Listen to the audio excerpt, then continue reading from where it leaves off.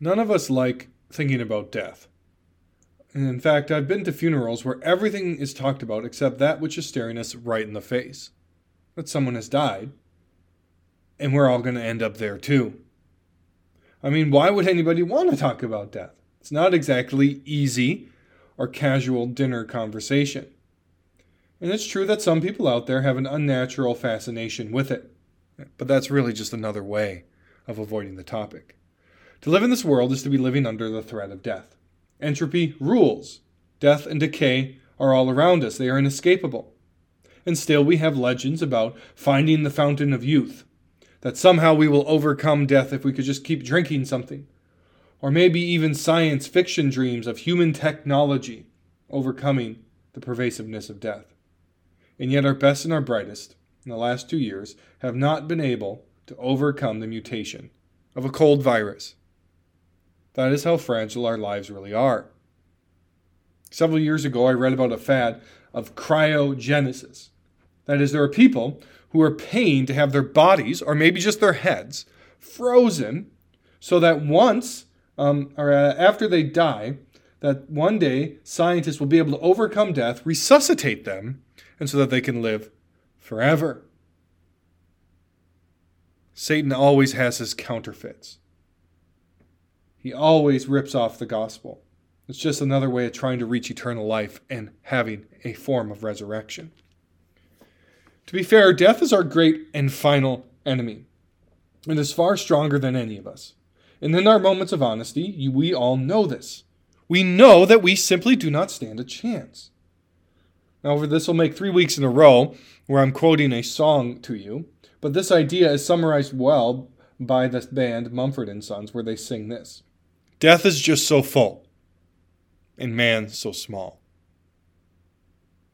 Death is just so full, and man so small. Death is full, it consumes us, and it is yet never filled.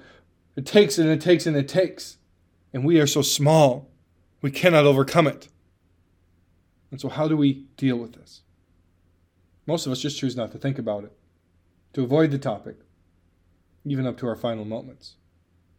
And I fear that it's the lack of being able to face death and its reality and where we are heading that has led to many of the irrational fears that have plagued this world over the last 2 years and has led to so many bad decisions. You live in a dangerous world. Your life hangs by a string. And at the appointed time, God will say your time is up.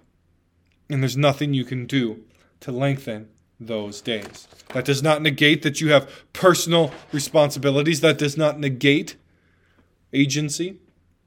But we often have far too high a view of our own strength.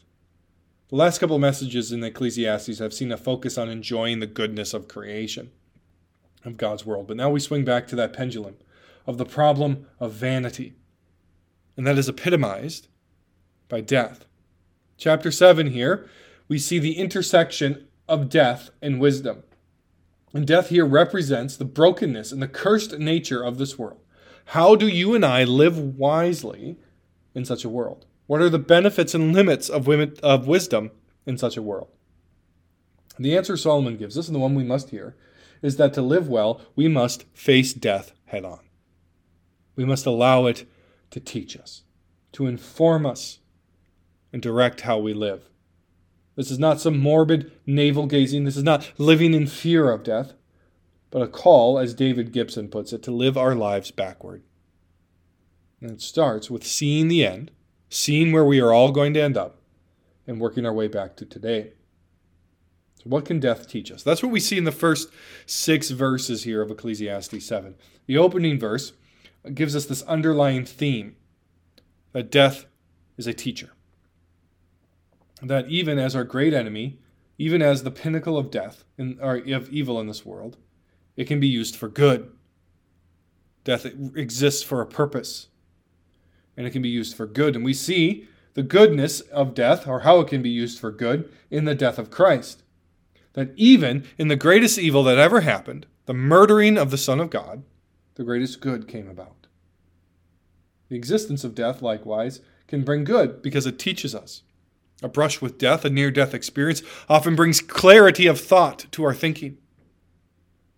It helps us to see what is really valuable and what is not. And so Solomon begins this section with some proverbs. He says, a good name is more precious than ointment in the day of death than the day of birth. What does that mean? Why is the day of death better than the day of birth? Is Solomon saying that death is to be preferred over living? No, not at all. But what he means by the day of death is better than the day of birth is that the day of death teaches us. Birthdays are joyous occasions. There's nothing wrong with that, but the certainty of death gives us instruction in a way that birthdays do not. And one of the chief things it teaches us is the importance of character. It is better to have a good name than that you have precious or expensive ointment. It is better that you have good character than that you become wealthy. Do not cut corners. Do not cheat to get what you want. How will you be remembered? How will God judge you on those final days? That is the question. Death is a judgment for our sin, and it teaches us that some things just aren't worth it, and some things are. A good name is better than precious ointment. And as Solomon continues, he says, it is better to go to the house of mourning than to go to the house of feasting. For this is the end of mankind, and the living will lay it to heart. He says, if you have a choice to go to a party, like a wedding, or to a funeral, you should pick the funeral. Does that make any sense to you? I mean, how morbid is this Solomon guy? But what he's getting at is what one of my seminary professors said to us in class once. He said, I would rather preach a funeral than a wedding. Why? Why? Everybody's having a good time at a wedding. It's a happy occasion, but there's no seriousness of thought. At a funeral, the house of mourning, we are given a glimpse into our future. And people have to wrestle with the big questions of life. And so many a preacher would rather preach a funeral than a wedding, even though they don't want to see people die. Death brings with it a soberness to our thinking. And so Solomon continues, sorrow is better than laughter, for by sadness of the face the heart is made glad. And the heart of the wise is in the house of the mourning, but the heart of fools is in the house of mirth. For this reason, sorrow is better than laughter, and sadness better than laughter, because fools are obsessed with laughing it off. Fools are obsessed with avoiding the reality of this cursed world. But that reality is ever chasing after us. And this foolishness manifests itself in many ways, as Solomon continues. It is better for a man to hear the rebuke of a wise man than to hear the song of fools. For as the crackling of thorns under a pot, so is the laughter of the fools. This is vanity. The song of fools, the laughter of fools is like twigs crackling underneath a pot. Poof, it's flames consumed by the fire and gone. It's just kindling. Our society's top 40 charts is full of songs of fools. Not necessarily all of them. We live in God's world, and even unbelievers will capture truth about God's world. But many of our songs are foolish songs. I like to talk about the lyrics of songs. That's why I've quoted so many to you. I like to see what these people actually think, what they believe, what they are putting forward as good and beautiful and worthy of praise. I find that most people don't really listen to the lyrics they're consuming. What a song declares in words, they are praising and giving their version of reality. If you want to see how far gone a society is, look at their art. Is it wise or is it utter insanity?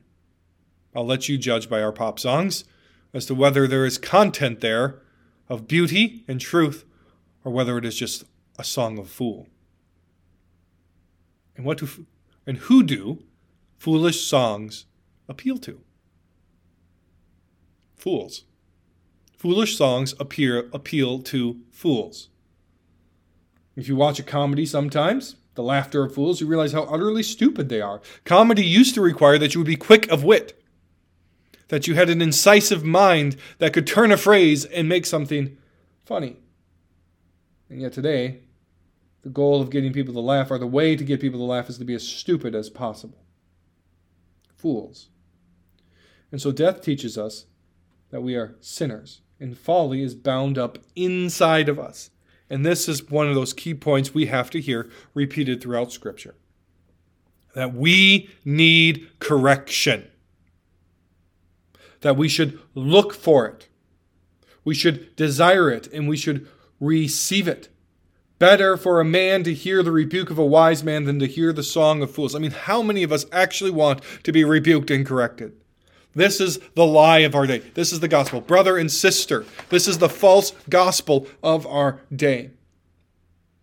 We are told in countless different ways that to question someone, to try to correct them, to point them towards truth, especially biblical truth, is unloving. What you need is to surround yourself only with people who will affirm your decisions, because you are God and no one has the right to question you. This is the path that has destroyed so many people's lives. This is the path that has destroyed so many marriages, that we refuse correction and instruction. Do not go that way.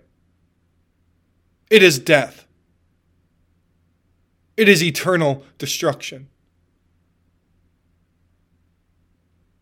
Death is the consequence for sin and foolishness. And it reminds us that we need correction. And we need it often. As Solomon continues here in verses 7 through 12, we see that wisdom, therefore, is worth pursuing. Wisdom is worth it. The reality of death, if we look it right in the eye, pushes us towards our need of wisdom.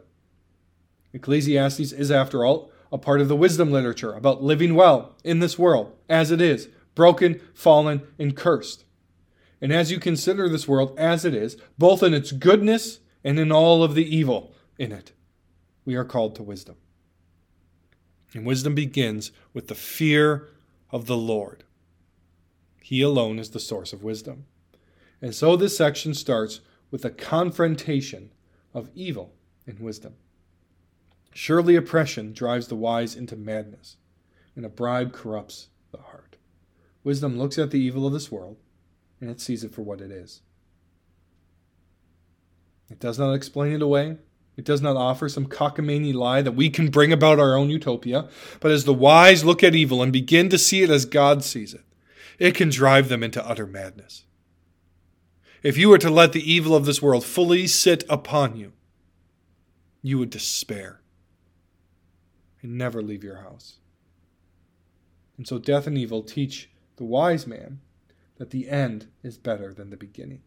And therefore, we should be patient people. We are often quick to start projects, but slow to finish them. We drop them. The wise man knows that we need to patiently endure and finish what we have started, that the end is better than the beginning. Wisdom knows the importance of sticking to it and persevering, and that patience is required. And this can be said of the entire story of creation, that the new creation, the end, will be greater than the beginning, because in the end, all things are being remade by the power and the strength of Christ, and that you and I, as fallen humans, will be redeemed in Christ, glorified, and will be unable to sin. Adam was sinless, but able to sin. We will be sinless, but unable to sin. And so the end will be greater than the beginning. And so the madness of the wise calls us to patience, for the end will be greater. And in patience, wisdom looks to death and sees that being an angry person isn't worth it. Be not quick in your spirit to become angry, for anger lodges in the heart of fools. If death teaches us anything, it may be that we get bent out of shape over the wrong things. I mean, if I say something slightly theologically incorrect as a pastor, it will barely go noticed. No one will get worked up and out of shape. But I'll tell you what will get your email box filled with corrections. You touch somebody's entertainment. You touch something outside of the church they really love. And boy, woo, does it fill up with anger. You learn a lot about somebody by what they get angry about. This is the baseline of wisdom, the baseline of personal holiness. We must not be angered easily or triggered by whatever it is that disagrees with you. The petulant, whiny, immature mobs of our day that are angry at everything are not only tiresome and self-righteous, but they act like little children and fools. And we can easily become that. Anger is generally not your friend. No one gets to their deathbed one day and say, "Hey, bring my kids in here. I'd really like to yell at them one more time. Man, I really wish before I died I could put my spouse in his or her place just one more time." Death teaches you that anger is often not worth it. Death and wisdom then also teach us to not idolize the past. Say not, "Why were the former days better than these?" For it is not from wisdom that you ask this. It is foolish to long for the good old days, the glory days. Whether that be some idealized time in your personal past or in society's past. Foolishness will tempt us to not live in the now, to not make plans for the future, to not work towards the future and take the real opportunities that are there because we have whitewashed some version of our past lives, thinking that everything was perfect back then. It wasn't. There is no utopia in the past and there is no utopia in the future until Jesus comes back. Wisdom recognizes that we can waste our lives looking back instead of factoring in the coming of our deaths by looking forward.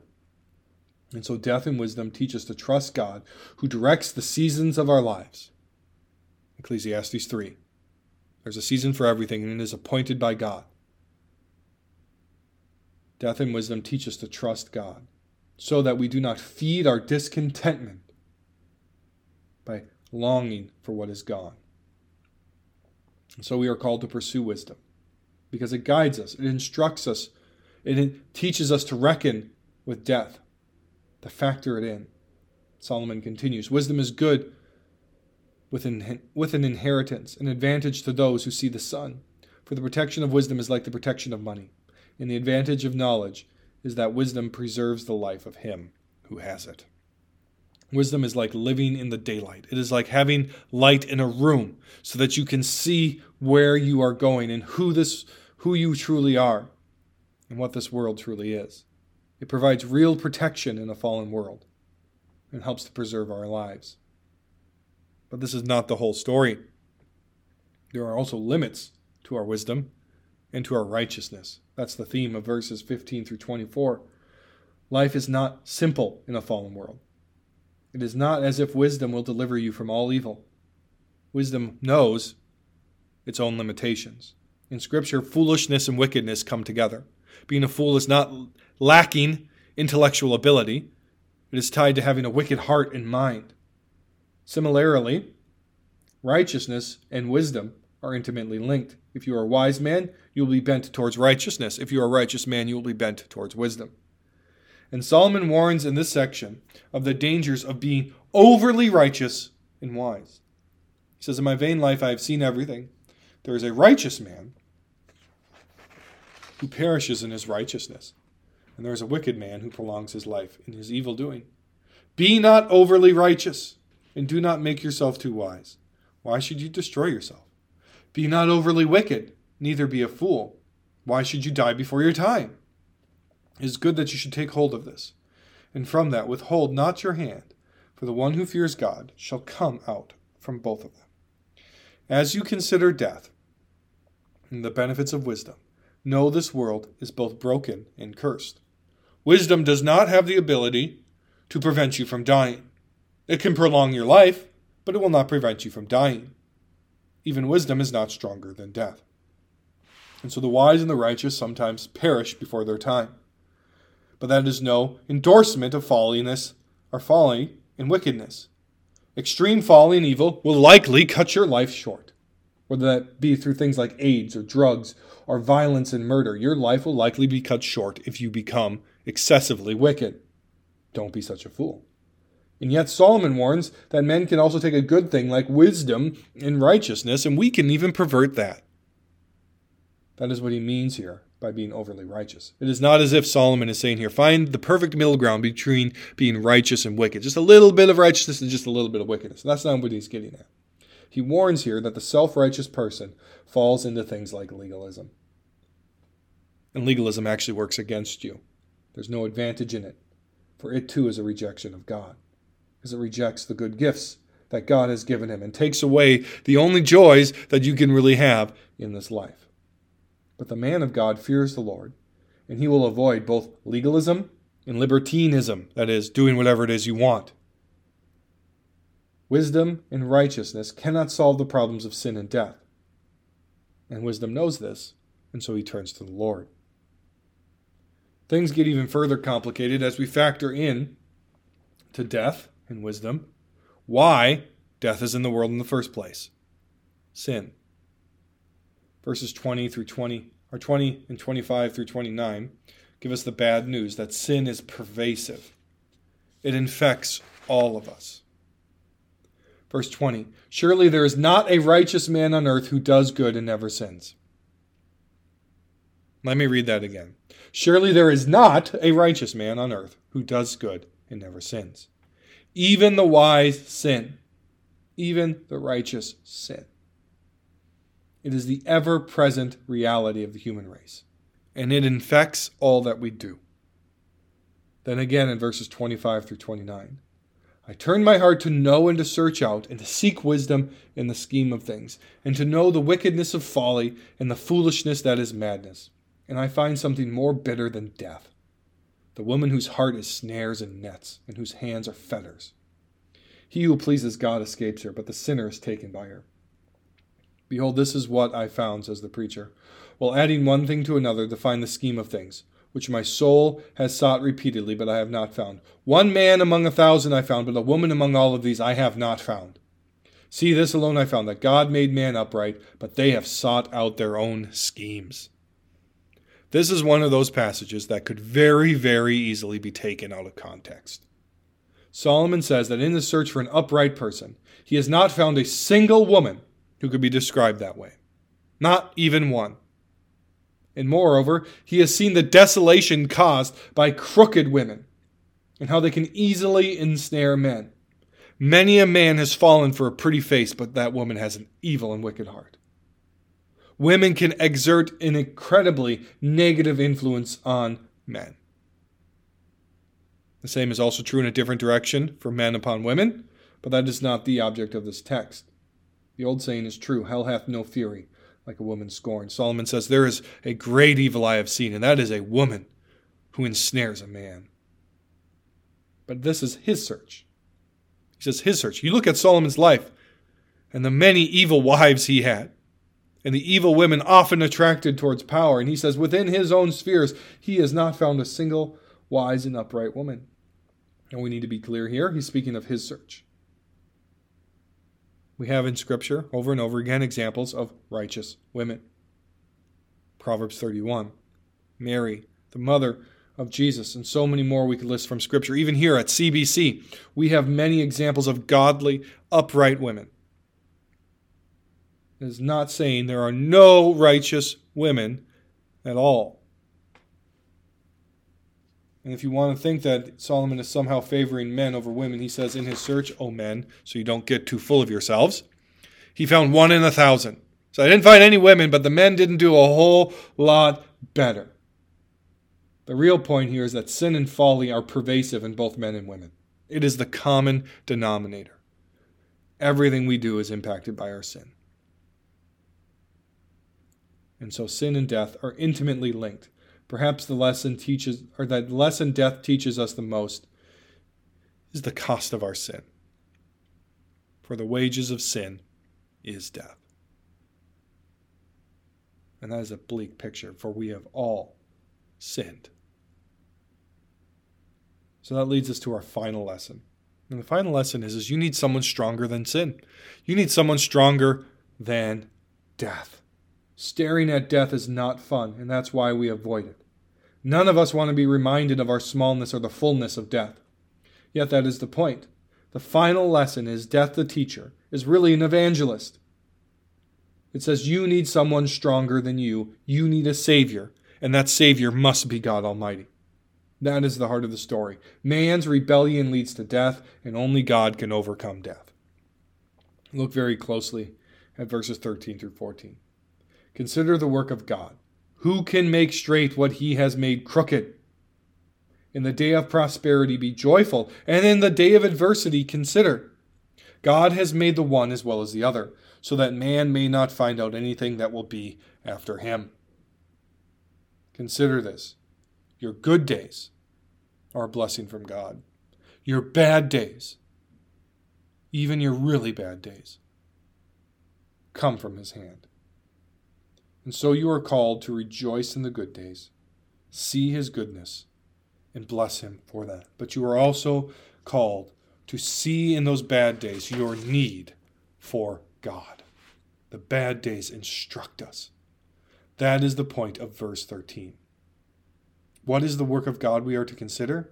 That he has bent this world. He made it crooked. Go back to Genesis 3. It was not sin that made the world crooked. It was not death that made the world crooked. They are not all-powerful. They do not rule the universe. But in response to sin, it was God who cursed the man. It was God who cursed the woman. It was God who cursed the serpent. And it was God who cursed the ground. And that was his righteous judgment. And we are so prone to try to straighten our lives, to straighten our communities, our cultures, and our families by our own strength. But it is as if God has taken a giant steel beam and he has bent it. And we can gather all of our strength together to try to make that straight again, but you cannot and I cannot. So all these silly offers of a utopia in this life, or your best life now, or that we are the ones we've been waiting for, they are junk. God has cursed this world. It is bent by the power of his word, and only he has the power to make it straight again. Who can make straight what God has bent? The implied answer is no one but God. Consider this. God gives us both good and bad. God bends the world so that we see our need of Jesus Christ. Because death is far mightier than you. It really is so full, and we really are so small. But the fullness of death is swallowed up by the death of Christ. We can flip this around. Christ is so full, and death is so small. And so death screams to you, it screams to us that we need a Savior. And that Savior must be God. And that's exactly what we get in Christ.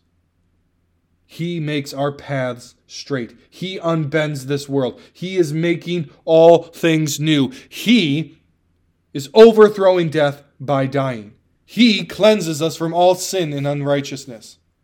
Death is a great teacher and evangelist because it shows us the grave, which makes us have to go to the empty tomb. Death is overthrown by the God-man, Jesus Christ. So consider death. Do not ignore it. Stare it right in the face and don't even flinch. Why?